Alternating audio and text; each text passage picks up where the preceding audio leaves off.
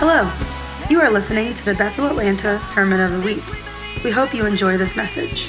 For more information about Bethel Atlanta, visit www.bethelatlanta.com. How's everybody doing today? Good. How are the people in this shade doing? How are the people in this shade doing? How are the brave sun-dwelling people doing?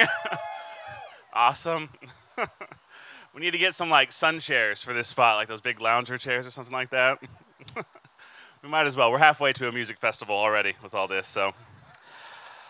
Awesome. Well, today I would like to talk about being a disciple of Jesus. How does that sound? Sounds good?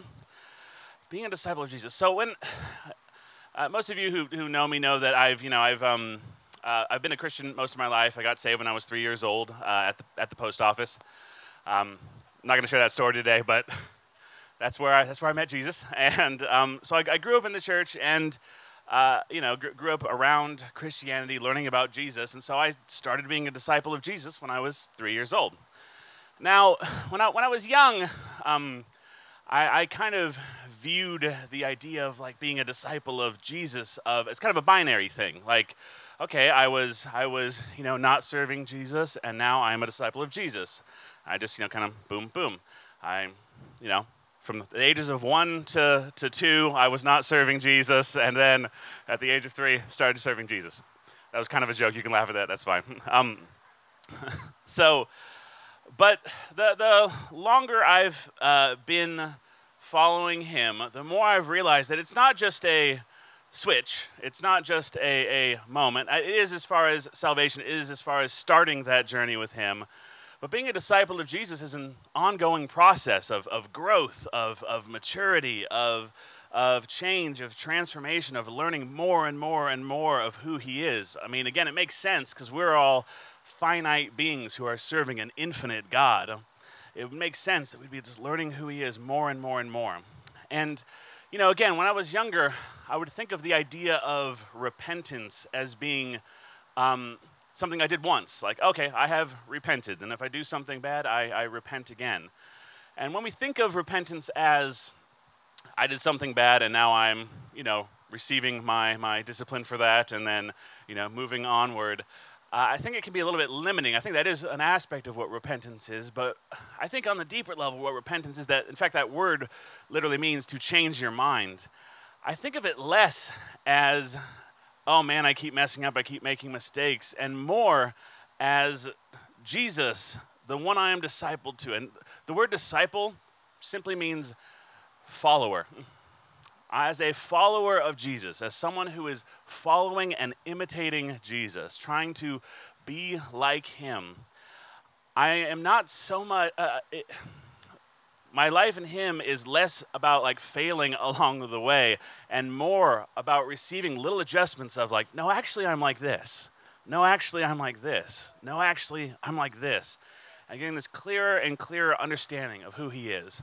Now, I think this is true because this seems to be the experience that his disciples were having. And so I want to take you real quick to one of my favorite stories of an adjustment moment where Jesus adjusts the perspective of people around him. This is in the book of John, chapter 8. If I can open my Bible with one hand. Yes, I can. John, chapter 8. Let's go with verse 2. One of my favorite stories in the Bible, a great moment. The expectations of the day, the expectations even maybe of his disciples, Jesus makes a huge adjustment and just handles it so well as he always does. So John chapter 8, verse 2. At dawn he appeared again in the temple courts where all the people gathered around him, and he sat down to teach them. The teachers of the law and the Pharisees brought in a woman caught in adultery. They made her stand before the group and said to Jesus, "Teacher, this woman was caught in the act of adultery. And the law of Moses commanded us to stone such a woman. What do you say?" They were using this question as a trap in order to have a basis for accusing him. But Jesus bent down and started to write on the ground with his finger. When they kept on questioning him, he straightened up and said to them, "Let any one of you who is without sin be the first to throw a stone at her." Again, he stooped down and wrote on the ground. At this, those who heard him began to go away one at a time. The older ones first, probably because they were the smartest. That's my ad there. Until only Jesus was left, with the woman still standing there. Jesus straightened up and asked her, "Woman, where are they? No one has condemned you." "No one, sir," she said. "Where are they? Has no one condemned you?" And she said, "No one, sir." "Then neither do I condemn you," Jesus declared. "Go now and leave your life of sin." Some versions say, "Go and sin no more." Man, this is a great moment. This is so good. This is Jesus. Man, there's this hard situation. Like if I'm in this situation, this is the law of Moses, and I'm right in front of all these people having to, make this call. Jesus is so awesome here. He doesn't react. He doesn't jump up right away. He pauses, dramatically draws something on the ground. I've heard like 30 sermons about the different things he wrote there. Everyone's got it figured out, except it doesn't say it in the Bible, so whatever. And he pauses this moment, dramatically up, comes up with this great liner, "He is without sin, cast the first stone." Boom, great moment. Everyone is so shell-shocked, they don't know what to do. They just slowly walk away. Awesome, cool moment. Jesus is so wise. He is so smart. He has a follow-up awesome line for this woman. Not only does he keep this woman from being stoned, he also continues the standard of, hey, go and sin no more. Go live a life free of sin. That's awesome, right? That's great. That's so cool. Oh man, Jesus is so merciful. Jesus is so smart. He's so wise. He took this intense situation and made it so peaceful. I love that. That's awesome. That is so cool. I love following this Jesus. You sound a little scared like I'm about to have the other shoe drop. Fear not, my children. I love that story, and there's a bunch of stories like that where Jesus, I love it whenever the Pharisees show up because Jesus just has something clever to say. He has a moment of repentance, not, oh, you're bad, you're wrong, but an adjustment in perspective of, hey, this is the intention of those laws. This is the intention of those scriptures. It's a beautiful, wonderful checkpoint. But now I'd like to take you to a different story. And if I'm being honest, can I be honest with you guys? Can I be honest with you, internet people? Of course I can. Everyone else does. Sorry, Facebook joke. Anyway,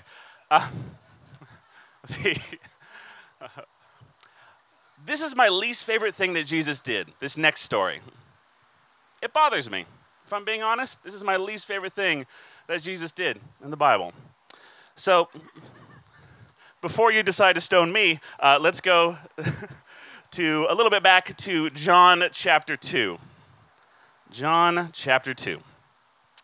And let's go with verse 13. John chapter 2, verse 13. When it was almost time for the Jewish Passover, Jesus went up to Jerusalem. In the temple courts, he found people selling cattle, sheep, and doves, and others sitting at tables exchanging money. So he made a whip out of cords and drove them all from the temple courts, both sheep and cattle. He scattered the coins of money changers and overturned their tables. To those who sold doves, he said, "Get those out of here. Stop turning my Father's house into a market!" Exclamation point. His disciples remembered what is written, "Zeal for your house will consume me."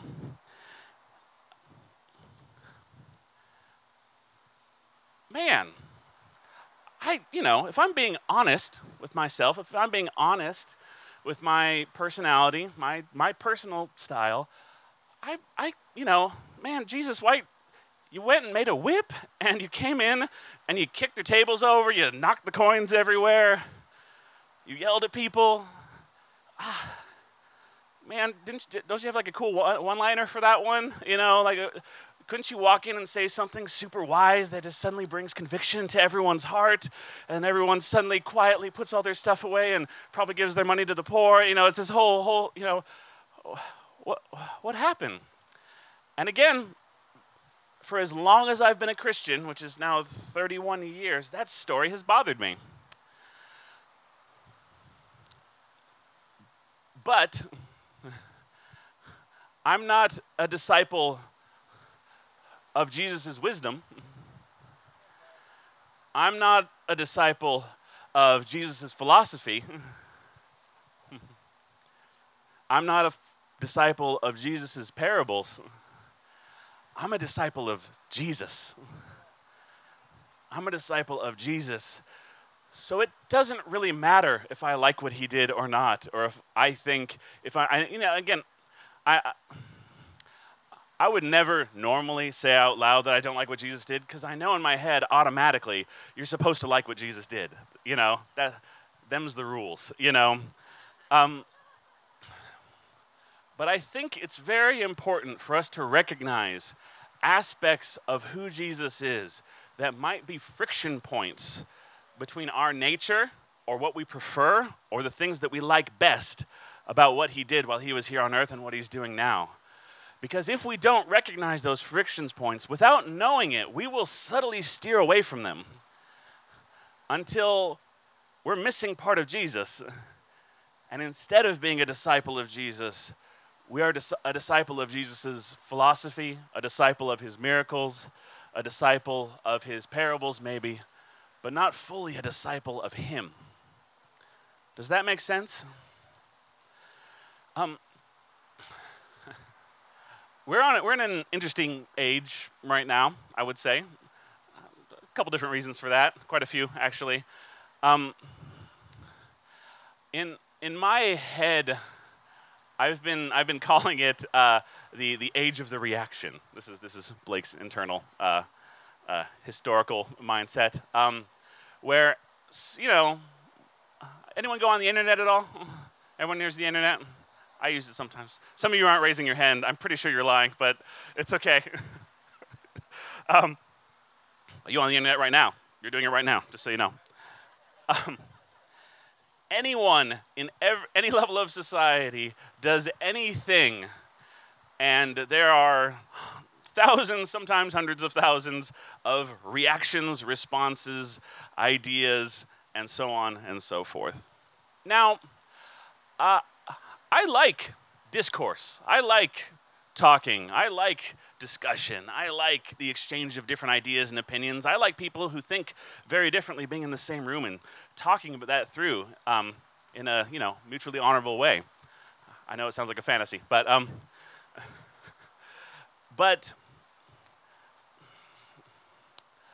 I've noticed a trend, and unfortunately I feel like I see it just as much in my Christian brothers and sisters as I do just about everywhere else, which is that something happens, whatever it is, and I'm intentionally leaving this really wide for this portion here, because there's all kinds of things, and you can think of 30 things, from good things to bad things to things that are debatable and all the way through.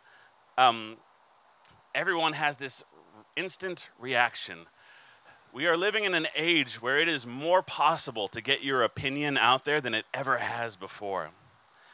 And what's interesting, I'm not going to call it scary because it's just something that requires stewardship, is that based on trying to make you have a nice experience, all of these online tools that we use like Facebook, YouTube, and Google and all these different things tailor make the kinds of things that we see. If I'm searching for this, they will give me more of that, and they will make sure my YouTube videos have more of this, and they'll hook me up with Facebook posts that have more of that.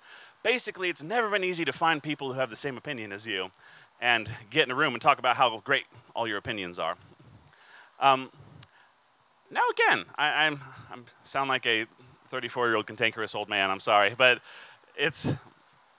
I like that. I like discourse. I like people with similar views and similar beliefs being together. That's what's happening right now.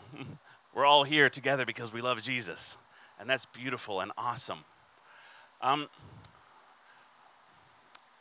This is a prelude to where I'm going next, but I think it's so important that in an age where it has never been easier for people to hear what is on your heart, the level of personal responsibility of representing Jesus has never been higher.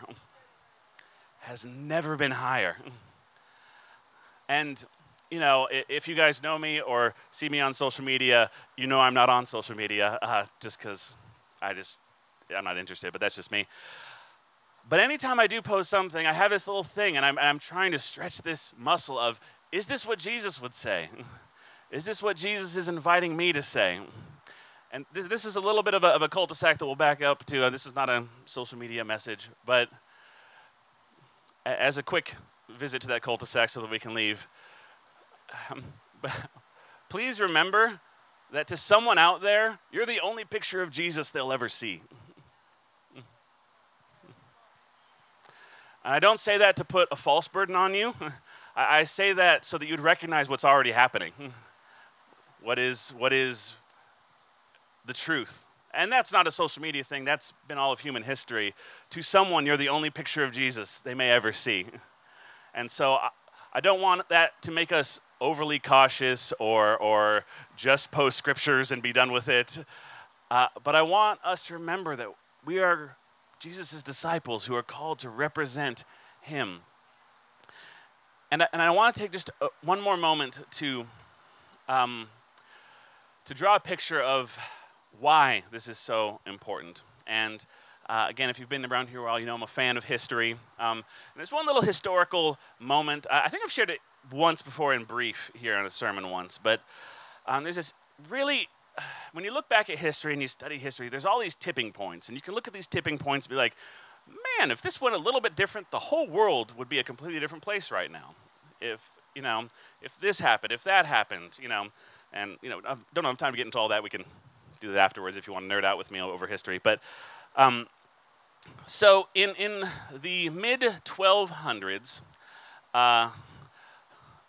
Genghis Khan's grandson, who was named Guyuk Khan, I'm sure I'm pronouncing that wrong, so I apologize if there's any Mongols in the audience,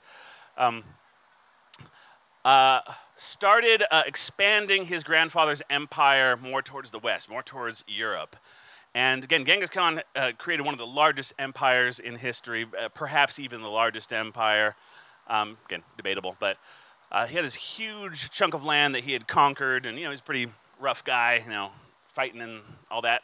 And his grandson was expanding that westward towards Europe.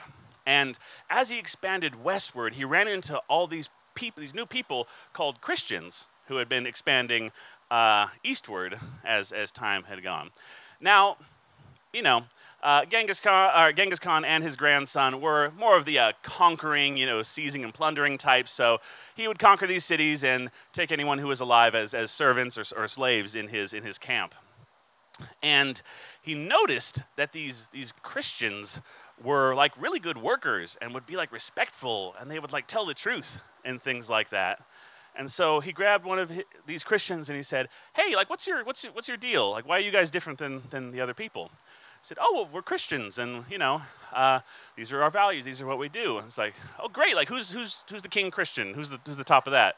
Well, again, this is frame of reference. He says, "Well, I guess that'd be the Pope." So okay, great. Let me talk to this Pope, and which turned out great because the Pope was getting nervous about these invading armies coming and slowly taking their lands and very quickly moving towards the rest of Europe. And so the Pope responded by sending 2 emissaries. Now, this is this Guyuk Khan guy saying, "Hey, tell me about what you got going on. Tell me about this Christianity thing. I want to know because I see something different." And so the Pope sends 2 letters because he had 2 jobs to do. Letter number 1 was his description of Christianity. I'd like to read just a little bit of this to you, if I could. It was the 1200s, so the language is a little bit different in that it's Latin. But yes, this is a translated version. I'm not going to go full there. But I just want to give you a little picture here. Now, obviously, again, the kind of word usage and things like that is a little bit different, but just roll with me here. Okay. So this is the first letter the Pope sent to this conquering emperor, if you will, or conquering Khan in this case. He said, "God the Father, of his graciousness regarding with unutterable loving kindness the unhappy lot of the human race, brought low by the guilt of the first man, and desiring of his exceeding great charity mercifully to restore him, whom the devil's envy overthrew by crafty suggestion, sent from the lofty throne of heaven down to the lowly region of the world his only begotten Son, Consuitable with himself, he was conceived by the operation of the Holy Ghost in the womb of a forechosen virgin, and there clothed in garb of human flesh. And afterwards, proceeding thence by the closed door of his mother's virginity, he showed himself in form visible to all men. For human nature, being endowed with reason, was meant to be nourished on eternal truth, as is its choicest food, but held in mortal chains as a punishment for sin. Its powers were thus far reduced, that is, to strive to understand the invisible things of reason's food by means of inferences drawn from visible things. So his response to that letter was basically, what? It goes on for like 8 more pages like that. And this Khan who is saying, hey, you guys are acting different. What is your thing? Seeks, hey, why are you different? And this person, and again, it's really easy to judge people's motivations when you're not there, and it's, hundreds of years in the past and all that kind of stuff, and or in this case, thousands. But in this moment where someone is seeking, even people who are linguists who look at the language back at the time as it would have been understood, sent a very Christianese, very metaphorical picture of the gospel that was condescending and belittling of him, of the Khan and his culture. And then follow that up with a letter of, hey, you better stop conquering anything because God's going to be so mad at you, he is going to kill you and destroy you. Also, you should get baptized. And the Khan writes back this letter of like, I don't get what you're talking about. I don't understand what you're saying about this godchild and a virgin. This is confusing to me. And basically says, okay, I'm done with this. I'm going to come conquer you. And then he changed his mind a little bit later, which is a different story. But so at that point, Genghis Khan's empire, which had been inherited by his son and grandson, encompassed the majority of modern-day China and the majority of Asia. If that emperor, if that Khan at that time had been able to meet the real Jesus in that moment when he was seeking this, the world would be a different place right now. History would be different. Maybe there wouldn't have been people dying in an underground church in China for years and years and years and years, because maybe that battle would have already been won. I know that's heavy, but also that's reality, because we are carrying something that is desperately needed on the earth. We are carrying the kingdom of God within us. We inherited the kingdom when we accepted Jesus, and we are releasing that kingdom as ambassadors of that kingdom. And if we don't make choices that reveal that kingdom, then our children will have to, and their children after them. And so, again, this is a heavy thing.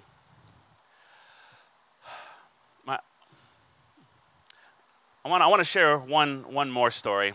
Another one of those great, corrective moments that Jesus has with someone. Another him discipling, adjusting, changing perspective. This is a great one. This one's in Matthew 19, or at least the version that I like best is in Matthew 19. So I'm gonna breeze through this familiar story for most of us, but just then a man came up. We're going to start in Matthew 19. We're going to start in verse 16. Just then a man came up to Jesus and asked, "Teacher, what good thing must I do to get eternal life?" "Why do you ask me about what is good?" Jesus replied. "There is only one who is good. If you want to enter life, keep the commandments." "Which ones?" he inquired. Jesus replied, "You shall not murder, you shall not commit adultery, you shall not steal, you shall not give false testimony, honor your father and mother, and love your neighbor as yourself." "All these I have kept," the young man said. "What do I still lack?" Jesus answered, "If you want to be perfect, go sell your possessions and give to the poor, and you will have treasure in heaven. Then come follow me." When the young man heard this, he went away sad, because he had great wealth. Then Jesus said to his disciples, "Truly I tell you, it is hard for someone who is rich to enter the kingdom of heaven. Again I tell you, it is easier for a camel to go through the eye of a needle than for someone who is rich to enter the kingdom of God." Now I want to pause here because this is another one of those areas where we have this tendency to, get onto some weird stuff of like, money is evil and bad, and, rich people are bad, and all this stuff that's not what he's saying right here. And I just want to draw, just for a moment, a framework here. In this time, and it would be true enough now as well, but Jesus is asking, hey, give all you have away and give it to the poor. Now, I don't know if this guy inherited his wealth, worked hard for his wealth, or anything in between. But I do imagine that giving away his wealth is him giving away security for himself, his family, and his children, and their children. And so what Jesus is not asking is not just, hey, give your money away. This is very real, practical security, safety, in a time and place where there was no support system if you did not have your own means to support yourself. And so, again, I think sometimes in these sort of situations, because we know how the story ends, it can be easy to judge folks. But that's a hard ask, to give up what you have perhaps either worked hard to get or worked hard to keep, to give up security for yourself and your children and their children and probably their children afterwards. That is a huge, huge thing to ask. In fact, it is such a huge thing to ask that even the disciples, most of whom were laborers, fishermen, that kind of, there's a few who had, wealth in the background, but most of whom who were, blue-collar workers, if you will, said, this is verse 25, when the disciples heard this, they were greatly astonished and asked, "Who then can be saved?" Jesus looked at them and said, "With man this is impossible, but with God all things are possible." This is a really big relief. Because being a disciple of Jesus is not being good enough to achieve Jesus' standard. The point of this story is that that's impossible. It is only with God, it is only by receiving the grace that God has for us that we can grow into true disciples of him, that we can actually even recognize the correction. When we see something political go up and we have our history, our background, and our belief system rise up with an opinion, it is only by the grace of God that we can hear something that might be different or an altered perspective on that opinion. But I want us to be looking for these things because we are not disciples of what is right. We are not disciples of the right philosophy. We are disciples of Jesus, who is rightness itself, who is good itself. Is this making sense? It's so important to remember because I don't have time to get into it now, but history is full of people who died on a hill to protect something that they thought was Jesus, but wasn't. It is only by maintaining an attitude of a disciple, a learner, someone who is following someone else who is leading, that we can continually be led by him into where he is going. And just to wrap up here, this is the kind of message that could apply to about 100 things that are going on right now. I'm not talking about any specific one right now. We've been talking about some of those in past weeks. But what I'm talking about right now is an attitude, is a mindset. And again, if we get in that mindset of like, if you are right now thinking, man, so-and-so really needs to hear this message, and so-and-so really needs to hear this message, that is a wonderful indication that you probably really need to hear this message.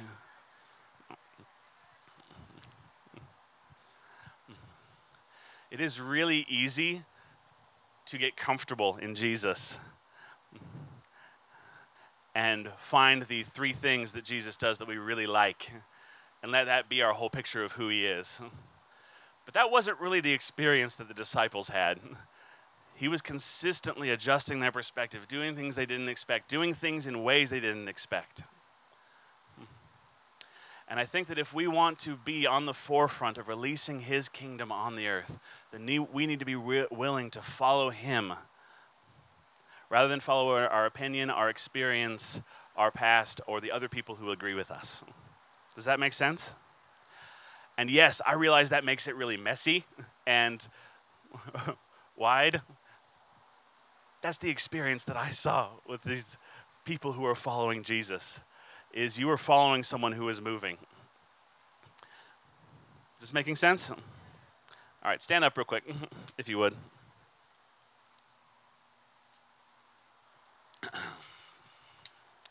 If you're going to pass out from a heat stroke, feel free to sit down.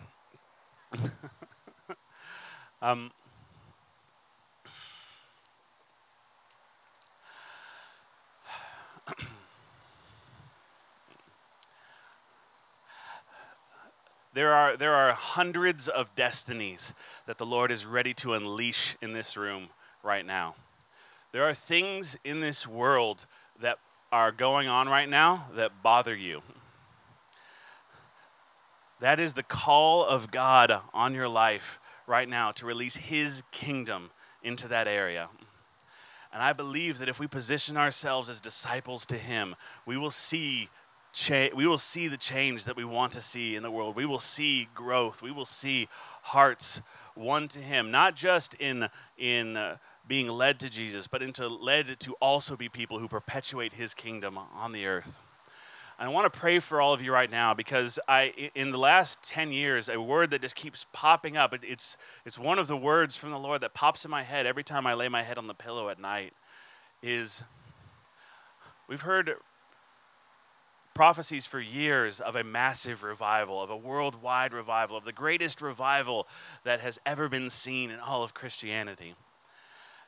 And I believe that revival will not come through an anointed few or an anointed individual, but it will come through the children of God rising up as disciples of Jesus and revealing His kingdom in millions of areas of the world all at the same time, in millions of on every layer of society, in every layer of industry, in every layer of culture, piece by piece by piece, revealing who He is again and again and again. And every single person in this, I was going to say room, that's inaccurate, in this area and also on this stream is called to release His kingdom in a specific, strategic, and powerful area of this world. There is no exception to that. Every person here is called to do that. So I'm going to pray for you right now, because if you want that, then I encourage you to continue your path as a disciple of Jesus, to learn who you are following and how you are following Him, how to recognize His voice, how to recognize who He is and how He's represented Himself in the written word, how that you can hear Him so well so that you can hear Him over your own opinion, over your own ideas, over the impressions and opinions of others, that you can hear Him guiding you, because that is what He's doing right now. So just put your hands out in front of you. Lord, I thank You for this army of disciples, these people who are the inheritance of Your work while You're here on earth, these people who are the manifestation of what You started in us. I thank You for these people who have served You, who have followed You, who have sacrificed, who have sold all they had, who have paid a price. There are so many prices paid in this room. And right now, I just release the grace, because it has to come from You, the grace to continue as a disciple of Jesus, to be led by You, to be led by You in our opinions, to be led by You on our platforms, to be led by You as we hear feedback come, as we see the world do this and do that we would be led by You without exception. Without exception. And I just release the truth that it is not about us working hard enough, doing well enough, or doing good enough. It is impossible without You. And so we right now stand and just receive the grace that You have to release us as disciples into all the earth. In Jesus' name, amen. Thank you for listening to the Sermon of the Week. To stay connected with Bethel Atlanta, visit www.bethelatlanta.com.